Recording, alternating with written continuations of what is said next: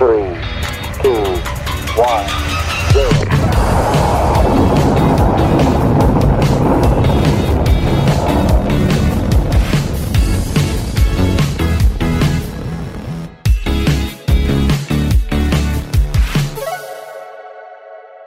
Welcome back again to another episode of Space in 60 with me, Clint Grauman, and two of the hardest working guys in the space business, Andrew Polipchuk.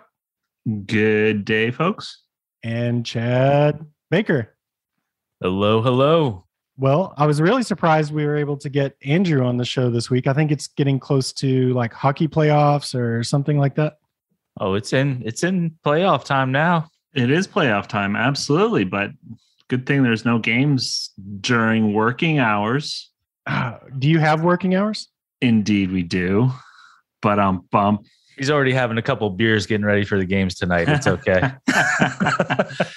Going big horn. Yeah. Oh, man. I love that. You know, one time I came up to Canada. I can't remember if you were with me, Andrew, but one of our mutual colleagues, one of the coolest guys in the space industry, we went to like a junior league or like a junior pro hockey game in Lethbridge, Alberta, like a 16-year-old league or something. And all these people had these horns that it sounded like a vuvuzela or something like that. Yeah, exactly. That was the craziest thing ever. Minor league sports are amazing. Yeah, those games are awesome. You know, and with those tall skates on, like I hadn't been to many hockey games, or at least with seats close enough that I could really see what was going on. Yeah, so I guess you go to like a junior league and you can get right up next to the ice. But all these guys, they're kind of tall anyway, but they've also got these, like, how tall are the skates? I think it's got to add at least, what, 6 inches? Yeah, something like that. A few inches on it. Yeah, a couple inches at least, yeah. Yeah, but these guys were huge. They all look like they're like 6'10" out there. Yeah, that was a really cool experience. Like lots of fights, lots of fun. The vuvuzelas, or what do you call those things? It's the hockey horn. That's what the soccer hockey one horn was. Yeah, hockey horn. Hockey horn. I love it. If it's not, it is now. It's the hockey horn. The hockey horn. We just coined it right there. Yeah, and every guy on the ice had the same haircut. Yep. That was pretty cool. The mullet stringing out the back from the helmet. Yep. Yeah, but we're glad to have you, despite playoffs happening right now. It's I'm really glad you're on the show, Andrew.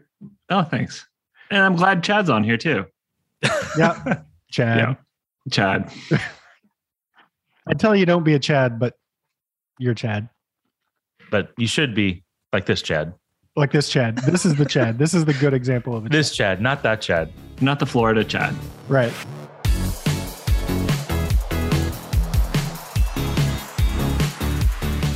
Enough about us. We've got a great show coming up today, and I'm sure these guys could talk about themselves all day long, but instead we'll talk about our guest coming up on the show today, someone that's been around the space industry for a long time, very storied career, one of probably the most well-connected people in the space industry. You would probably know him from his career at the International Space University. Quite the long career. He's worked all over the industry, connections everywhere. Juan de Dalma. Juan, we're so excited to have you on the show. Can't wait to hear about what you've been up to.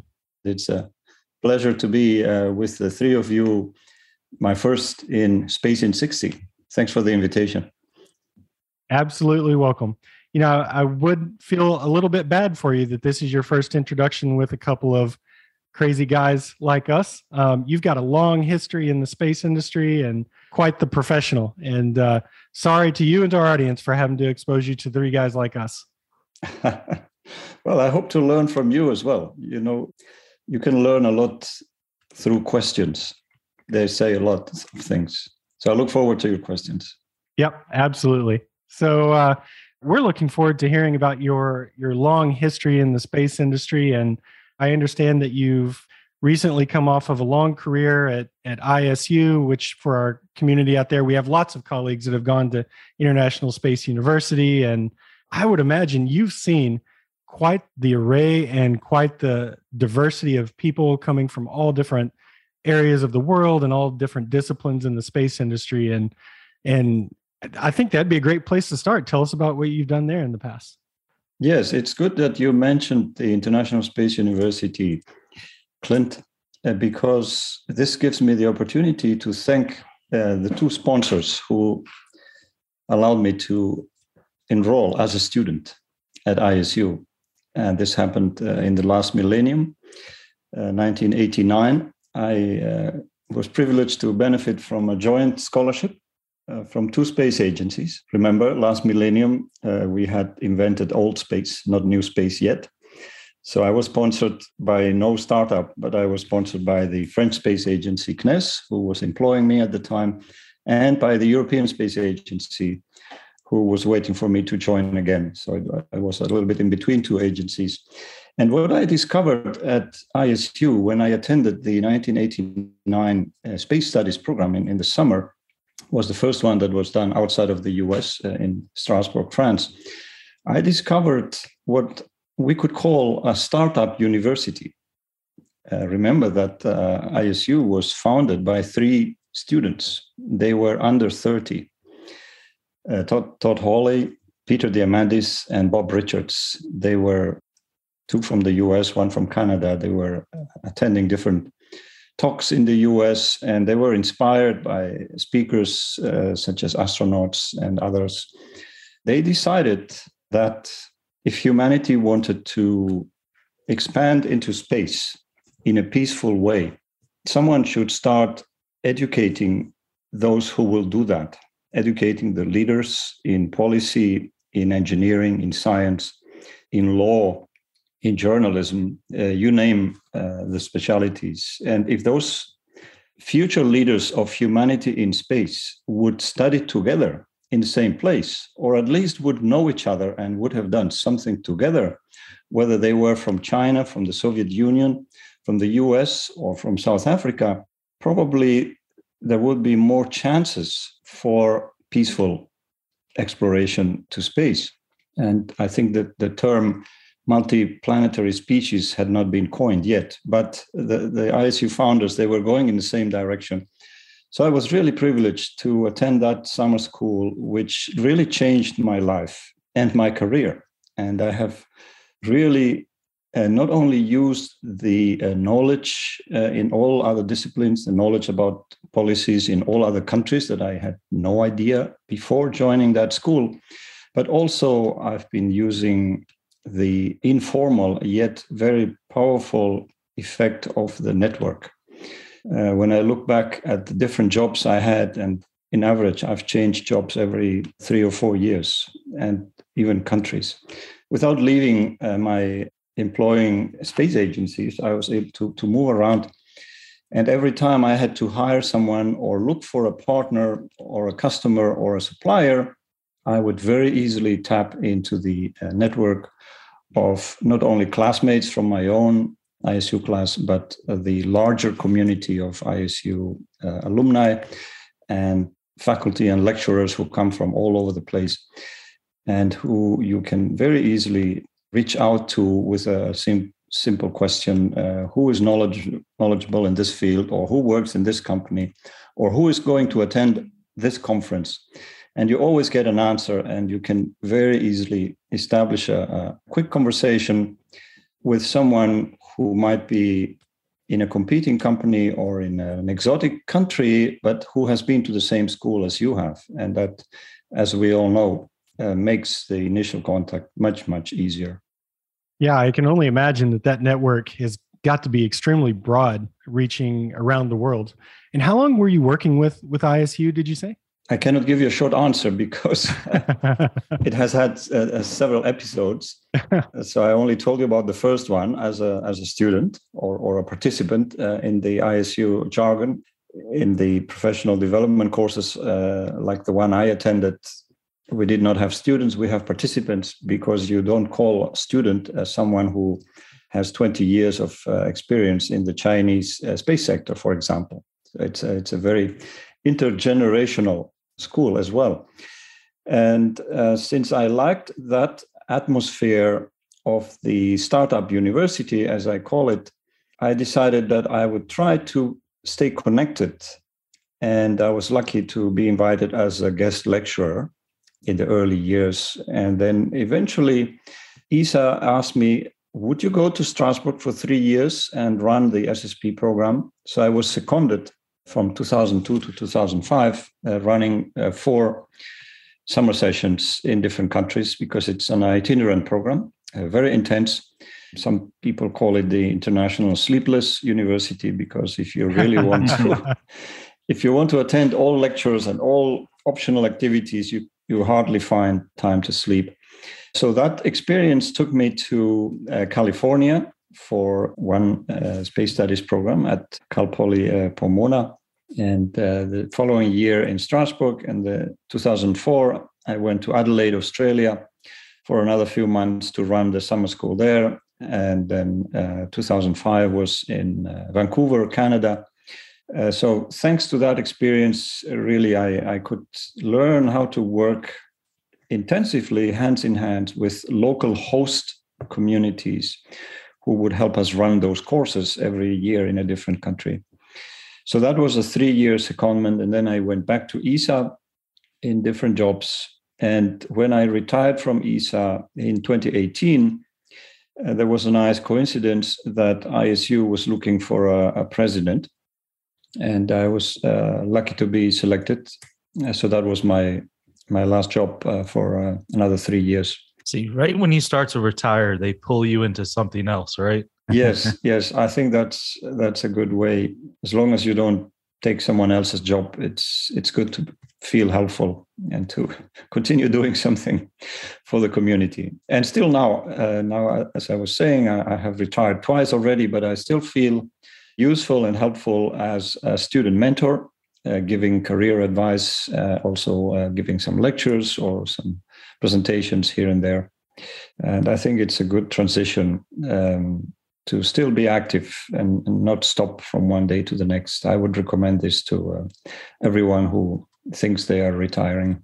So having been very, very involved and active in the space industry for, I guess, since the 1980s with ISU, is that right? Yes, late 80s. Yeah, so right. You've probably seen like several transitions of the industry over that time period. What do you think about this new space approach to the industry today? Like that's got to be a big change from when you started with ISU. Yes, that's true. Because if we look at the evolution of the space industry, we could say that before I got my first job in the sector, we had a very clearly government-driven space economy, right? From the Cold War to the early spacecraft and human flights, it was all government-driven. I would say until the Apollo program, so from the 50s to the 70s. And then we have seen a second phase that we could call commercial space from the 70s on, where large corporations were investing in some applications like satellite communications and later on space transportation. And today we are in what we could call phase 3, new space, that started roughly around the year 2000, where really we see a paradigm shift where private companies really behave independently of governmental space policies and also independently of government funding. They target mostly equity funding, so private investors, and they promote affordable access to space, more affordable access to space, and also novel space applications with intelligent algorithms and using data that is already available there from different satellite constellations and transforming that data into marketable, useful information. So I've seen these 3 phases, and it's fascinating to see how new space is today transforming the way private companies use space for new businesses, whether it is to go to space or to be in space or to use space down here on Earth. And I don't believe new space is a bubble that will burst. We see all indicators, and this is backed by a number of very serious analysis that prove that we will continue seeing significant growth of the private space economy, the new space, in the next years. I mean, we in particular definitely find this a very exciting time, but I think the public has really caught on to the likes of SpaceX and what Elon's doing. But it's a very interesting aspect, the way you present this, in terms of how it was really government driven and then commercialized, and now it's kind of gone into a private aspect. I agree. I think that'll continue on.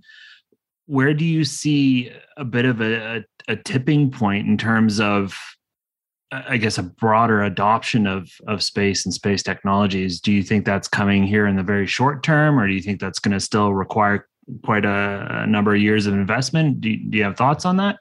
Yes, I think we are living this tipping point already, because if we look at the turnover of the space economy globally, we can look at, for example, 6 or 7 years ago, all analysis of the turnover of all space economies together was around $350 billion. Less than 10 years ago, $350 billion per year. And the same companies who are producing these studies and these numbers, they are all forecasting now that by 2040, so in less than 20 years from now, this will have grown to at least $1,000 billion. So $1 trillion, at least. And this trend is already proven in the last 6-7 years by what economists call the compound annual growth rate. So the expected growth over the next years is at least 4.5%, if not 5 or 6%. And that's very high when you compare to other sectors of the economy. If you have a yearly growth of 5%, that's really very, very high growth. And even during the years of the pandemic, there doesn't seem to have been no slowdown, no blip. Slowdown, that's right. So globally, there is a solid and continuous growth. And I don't know if you would call this a tipping point, but that's where we are.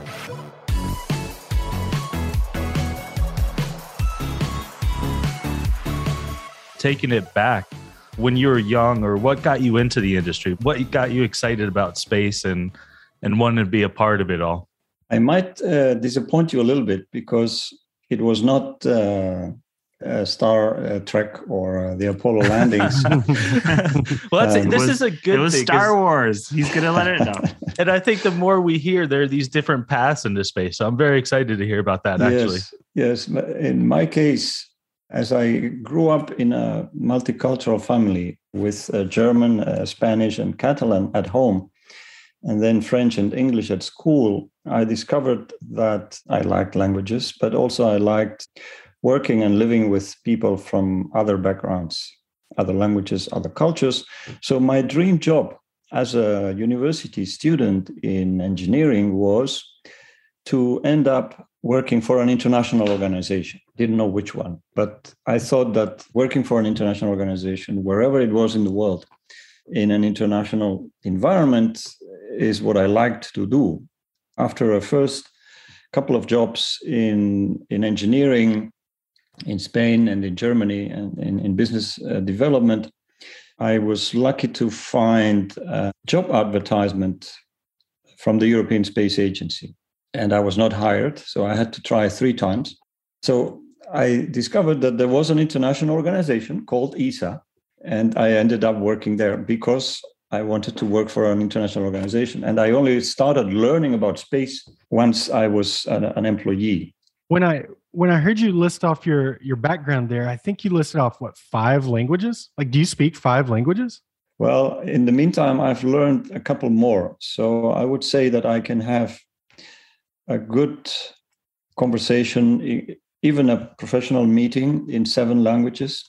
Wow. Wow. Yeah. As our listeners know, I have a hard time with one being English. So it's Yes. Well, I think languages are a very good investment. And I've always said this to young people who seek for a career advice and who are asking, what should I study? What should be my first job? Where should I go? I always say, please add languages in your basket, because no matter what job you will apply for, if you have the required background and knowledge and skills and experience, that will give you a good number of points. But if on top of it you have languages, you will have a great competitive advantage, and that will be good for your professional development, whether you want to be an employee or an entrepreneur. You know, the languages, they're not just a skill set. I mean, speaking and fluently working in 7 languages, I would, relate that to running 7 operating systems in your head at the same time. Like, that's a huge undertaking. How do you decide whether you're running Mac or Windows at any given time? Yeah, good comparison. Good comparison. And we do use the term computer languages. That's correct. And it's hard to imagine how the same computer could run 2 or 3 or 4 operating systems at the same time. But the human brain is better than computers, at least in this aspect. And I would say that what has helped me significantly is learning several languages as a kid. So here goes my advice to the parents. If you have some multicultural background, or if the family has one parent with one mother tongue and another parent with another mother tongue, I would always encourage them to raise the kids with 2 languages.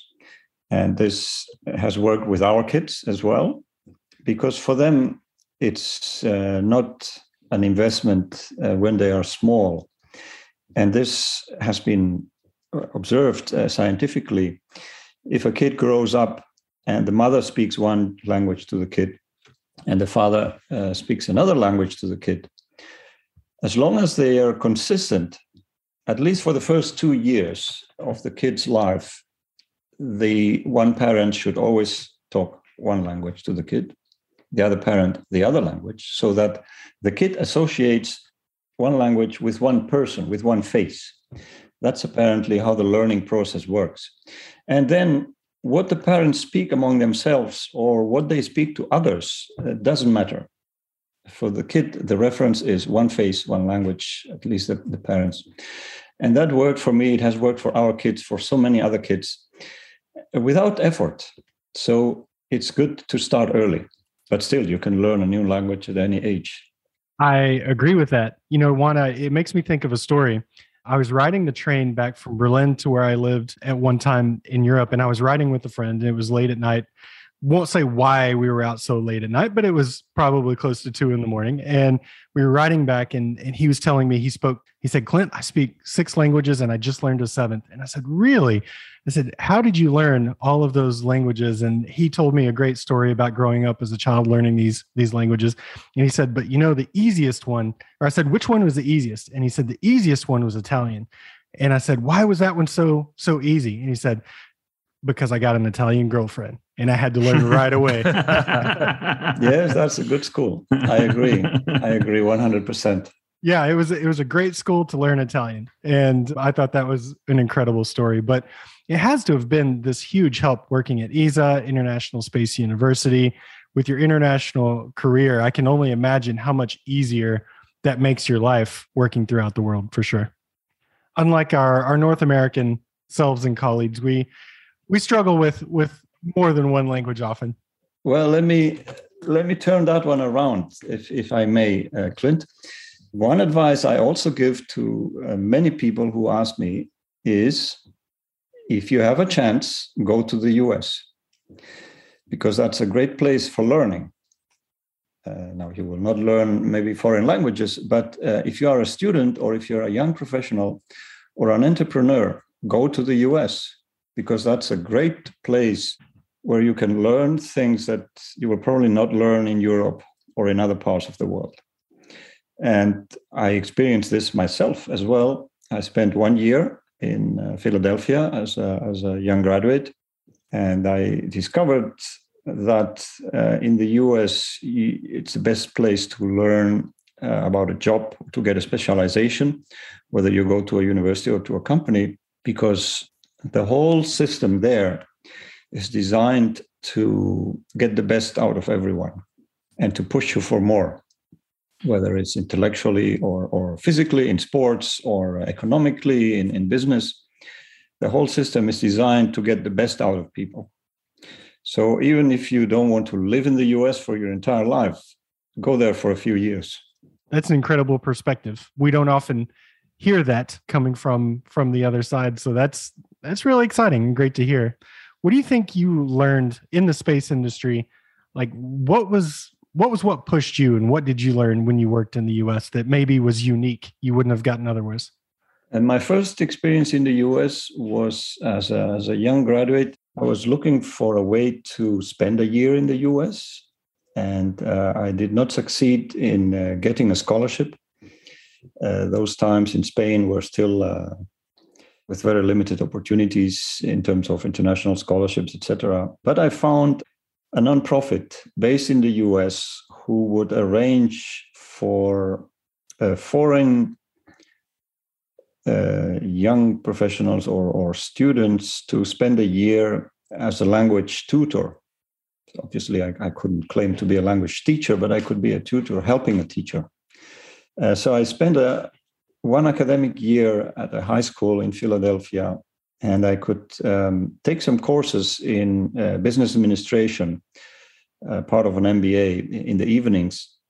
And I saw that if you find the right people and you have the right mentality, you can learn so much in the US.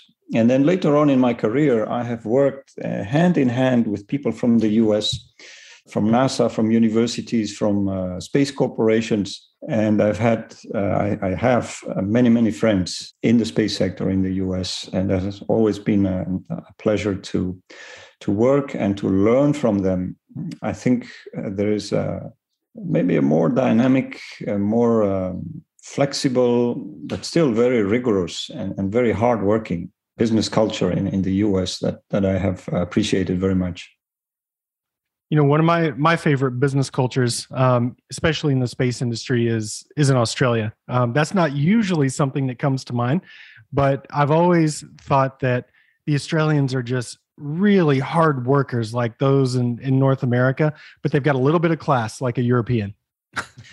It's interesting you mentioned Australia, and I cannot agree more. Because, as I was saying, the ISU took me to Australia for a few months back in 2004, where I was in charge of running the space studies program. And I had to work with the local hosts from university, from sponsors, from the local government in South Australia. And I have said this so many times since then, namely that there is an interesting business culture in Australia where people basically have two very clear characteristics. One is they tend to underpromise and overdeliver, which is great in business. Maybe I was lucky and I fell into the right Australians, but I've seen many more of them afterwards. So they underpromise, they overdeliver. And the second aspect I appreciated very much is that probably comes from the British heritage, that they are always calm. You never see stress. In the worst scenarios, you never see stress in people, no matter what happens. And they don't make you feel stressed. Now, probably the stress goes under the carpet or somewhere hidden. Right. But apparently it's not a good thing to show that you are stressed or that you are in bad humor, and that you are people don't shout, people don't behave aggressively. So I have appreciated that very much from the Australians. Sorry, we're not talking much about new space, but since we're talking about Australia, let me tell you that I also admire the way the Australians have put together their space program. And this has an interesting link with the ISU, because the promoters of the new Australian space policy and budget and space agency, they came from the earlier Australian Space Industry Association, and some of them studied at ISU in the late 90s. They went back to Australia and they started doing their homework. As you say, hard workers. They are not in a hurry, but eventually they convinced the federal government and the state government of South Australia to invest in space, to create a space agency. And now they have a very respected yearly budget with the National Space Agency, with a new space that is admirable in terms of private companies who are really excelling not only nationally but internationally. And the government is investing every year more in space programs. And that all came from a few enthusiastic professionals who went to study about space elsewhere and then went back home and convinced the right decision makers. Yeah, I think I've been watching them build the program down there. And one of the things that I love about where they've begun with the Australian Space Agency is it seems like they didn't begin the program with a government first approach. It seems like they began the program with a space community approach above all else. And you know what that really does, like I'm hypothesizing here, is that's going to allow the Australian Space Agency and those members of that community to leapfrog, I think, a lot of the communities out there in the world that first began with just tossing tons of government money at a problem, but being more diverse and more efficient by putting, private money toward that and supporting those private entities. I love what they're doing down there. Yes, I agree. There has been a long period of maybe 20 years of building that community. Right. And investing in education as well. And I think that was a very clever step in the roadmap towards a national space program, to have training courses for Australians in an international setting, so that they would develop their working relationships with their future partners in other countries. And that's how the Southern Hemisphere Space Studies program was born some 12 years ago or so. It was modeled after the original ISU SSP that was touring mostly the Northern Hemisphere. So the Australians said, we see a potential for a yearly program in our country. So every year now, since 12 years, there is this 5-week intense multidisciplinary Southern Hemisphere Space Studies program that is attended by graduate students and young professionals from all over the world, but it has a special focus on the Southern Hemisphere in terms of the team projects that they tackle and also the content of the teaching and learning. So I would say, yes, there were smart people behind this whole Australian space program. Super interesting. It really, to paraphrase what Clint was saying, I almost feel like Australia as a whole, as a country, is an incubator for space. Like it just, that environment really creates that community and the ability to innovate in that whole same manner. Yes, I see similarities there with perhaps California or some of the other US space hubs, where there is a whole community. And also now with the new space, we see that investors, they are beginning to see the potential of taking equity in startups. And this is happening in Australia as well. I agree with you, Andrew. This is a good model, and I wish other countries would follow the Australian example. Yeah. So Clint, I took note. You didn't call out Canada as one of your favorites to follow. What's up with that? Well, they give all their money to one company in Canada, and that's pretty much the space program. Yeah, touche. We did get the Canada arm out of that. You did. Yeah. And so did you guys. You guys use it a lot. Dexter. I mean, Yeah. there's a couple more out there. I have a $5 bill upstairs with Dexter and the astronaut, my MDA buck. Yeah, Canada is another country I admire. They were having a very generous space education budget for many years, and they were sending not only the largest national delegation to the ISU programs, but also the smartest people. I mean, the Canadians who I saw learning about space or working in space are really bright people. I think one very positive thing that is a success in Canada is really taking people from all types of cultural backgrounds and making them feel really as Canadians without losing their roots, their cultural roots. That's really admirable. They are as proud of being Canadians as they are proud of having roots wherever in the world. Andrew lets us know about that. Proud to be All Canadian. Poor Andrew. Like he has to play by himself. It's hard for him to defend himself with us. If we go back to the beginning of the conversation, if you remembered, 2 Americans and a Canadian founded ISU. I mean, we could be founding something pretty epic here. Space in 60? Yeah, right up Space in there. 60. It's right up there with ISU. ISU. Am I reading correctly? One of you is Canadian? Right here. There we go. Okay. Yep, that's Andrew. He's our Canadian on the team. He brings all of the I don't know what I want to call it, Andrew. What do you bring to the table? The brains. Brains. Okay, that's what we call it. Got it. That's one way to put it.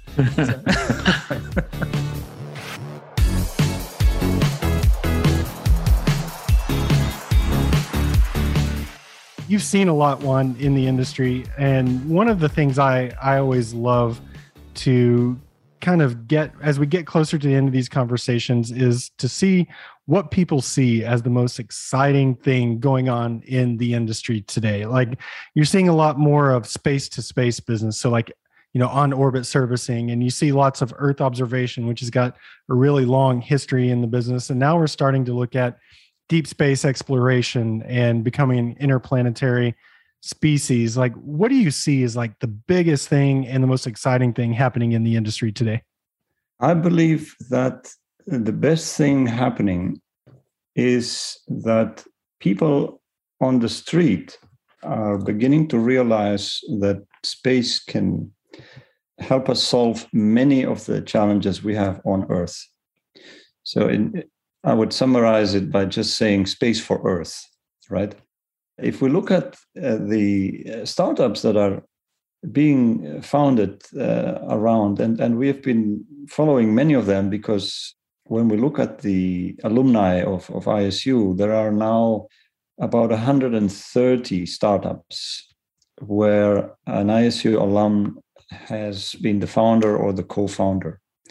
So we can easily analyze and track and get some trends out of 130 companies in the past 20 years, founded by people we know well.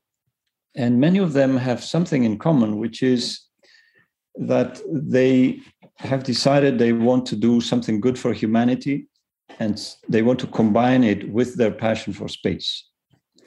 Some of these startups are now offering intelligent solutions to run space programs at lower costs, using the cloud, for example.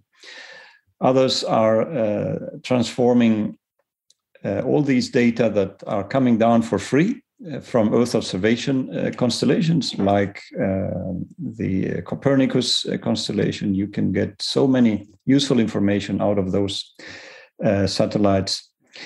Other companies are specializing in weather services. This is something unthinkable of maybe 15 years ago. Weather services, government.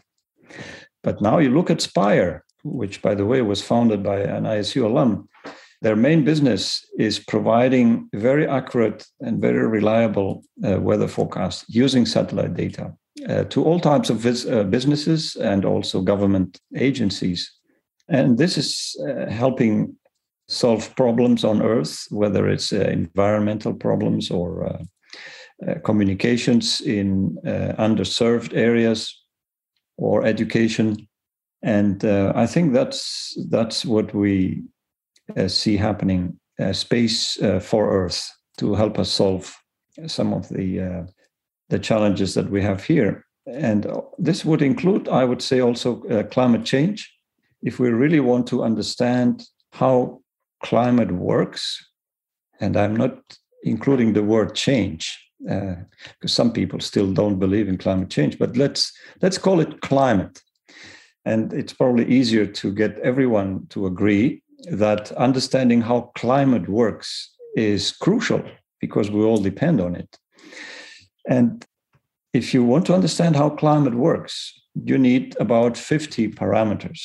You need to measure about 50 things. And these include temperatures, humidities, wind speeds, wave heights, all these types of things that you have to measure with a lot of sensors. Otherwise, you will never understand climate. You will never be able to simulate and to forecast climate. So out of these 50 parameters, about 2/3, so a significant amount, can only be observed from space. Wow. 2/3. Otherwise, you would need to place millions of sensors all over the atmosphere and the oceans. So it would be unaffordable. So just the fact of being out there in space, you can understand how our planet works. So that's something, to me, that has a lot of value and also a lot of fascination and a lot of inspiration for our younger people who are now embarking on this. And there are even summer schools now on space and climate, for example. So this is really a fascinating new field. Solving problems from space. That's what we're all working toward. Yes. Everything that we do, no matter what company that we've spoken with or who we've had on the show, it's all about solving those problems. And I think as an industry, it would be great if we could be better as an industry of communicating that to the general public who sees space as a gee whiz rather than a problem-solving endeavor. Yes, very well said. I agree. So, Juan, I realize we're at the end of our time. Is there anything that you would like to leave our listeners with as we wrap up our talk today? Yes, of course. I would say make sure you study languages and that sometime in your life you have some experience in the US or in Canada or in Australia. Love it. I like to toss a Canada in there. Yeah, thank you. Well, Juan, it's been great having you on the show. It's a pleasure, just as exciting as we thought it would be. We can't wait to see you around the industry. Don't fully take off and retire. Stay involved. Keep transferring all that knowledge that you've gained throughout your career and keep sending it our way. Yeah, pass it on. Yes, thank you, Chad, Andrew, and Clint. Keep the good work. Congratulations. Thank you. Until next time, Juan.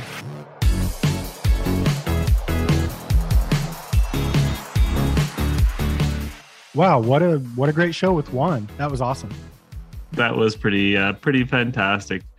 It was. You know, the interesting thing, the more I kind of think back on it and pick up of it, you know, he's not in the official new school portion, but ISU and the way he talked about it and kind of the connections and the community that was built and the people that came from there, it's almost like the roots of new school or new space. It kind of is. I kind of wonder, what would SpaceX be like if Elon went to ISU? I don't know. We'd miss all the great stories of him, you know. It's true. Totally into McLaren, not being hired by Netscape, all that sort of fun stuff. Putting the Rocket Man up into orbit. But you know, the number of people probably at SpaceX that came through ISU is probably super high. Yeah, no doubt about it. No doubt. Yeah, I think we all know quite a few people who have gone through International Space University. And I felt the need to clarify for all of our American listeners, we're not talking about Iowa State. International Space University. ISU, different ISU. Different ISU. But you know, the number of colleagues that we've had throughout the years that went to International Space University. I don't think any of the companies that we've all worked for would be the same without the university there. No doubt about it. No, I think it really does bring people together, bring people perspectives and all that kind of stuff. Yeah, but man, and also Juan speaks 7 languages. That's incredible. That's wild. We play. Maya's got us playing hide and seek in 4 language. What? 4 languages. Who plays hide and seek you're in 4 always languages? lost then. Is that what you're saying? I am always lost. Yeah, Maya, our 3-year-old. Yeah. Oh, got it. Yeah. Yeah, that's incredible. 4 languages is tough, but 7 languages, like that's just off the charts crazy. But, I can imagine it's got to be a big help. When you're working in any of the STEM fields that, being able to speak multiple languages with scientists all around the world and engineers is got to be an incredible ability to just get stuff done. And not only get stuff done, it goes back to the basics of communication, being patient, understanding there's more than one perspective, more than one way to translate something. Right. Yeah. Yeah. So that was great having Juan on the show. I can't wait to have him back again sometime. And until then, keep it real, everyone. Keep speaking those languages, and we'll see you the next time on Space in 60. Thanks for joining us for another episode of Space in 60. Stay tuned as we explore new journeys into space with our upcoming guests and talk about the evolution of the industry. Be sure to subscribe to the show so you don't miss any new episodes. And we would love your input and feedback. So send us your comments and questions, and we'll try to feature them in a future podcast. We'll catch you on the next episode of Space in 60, where new space speaks.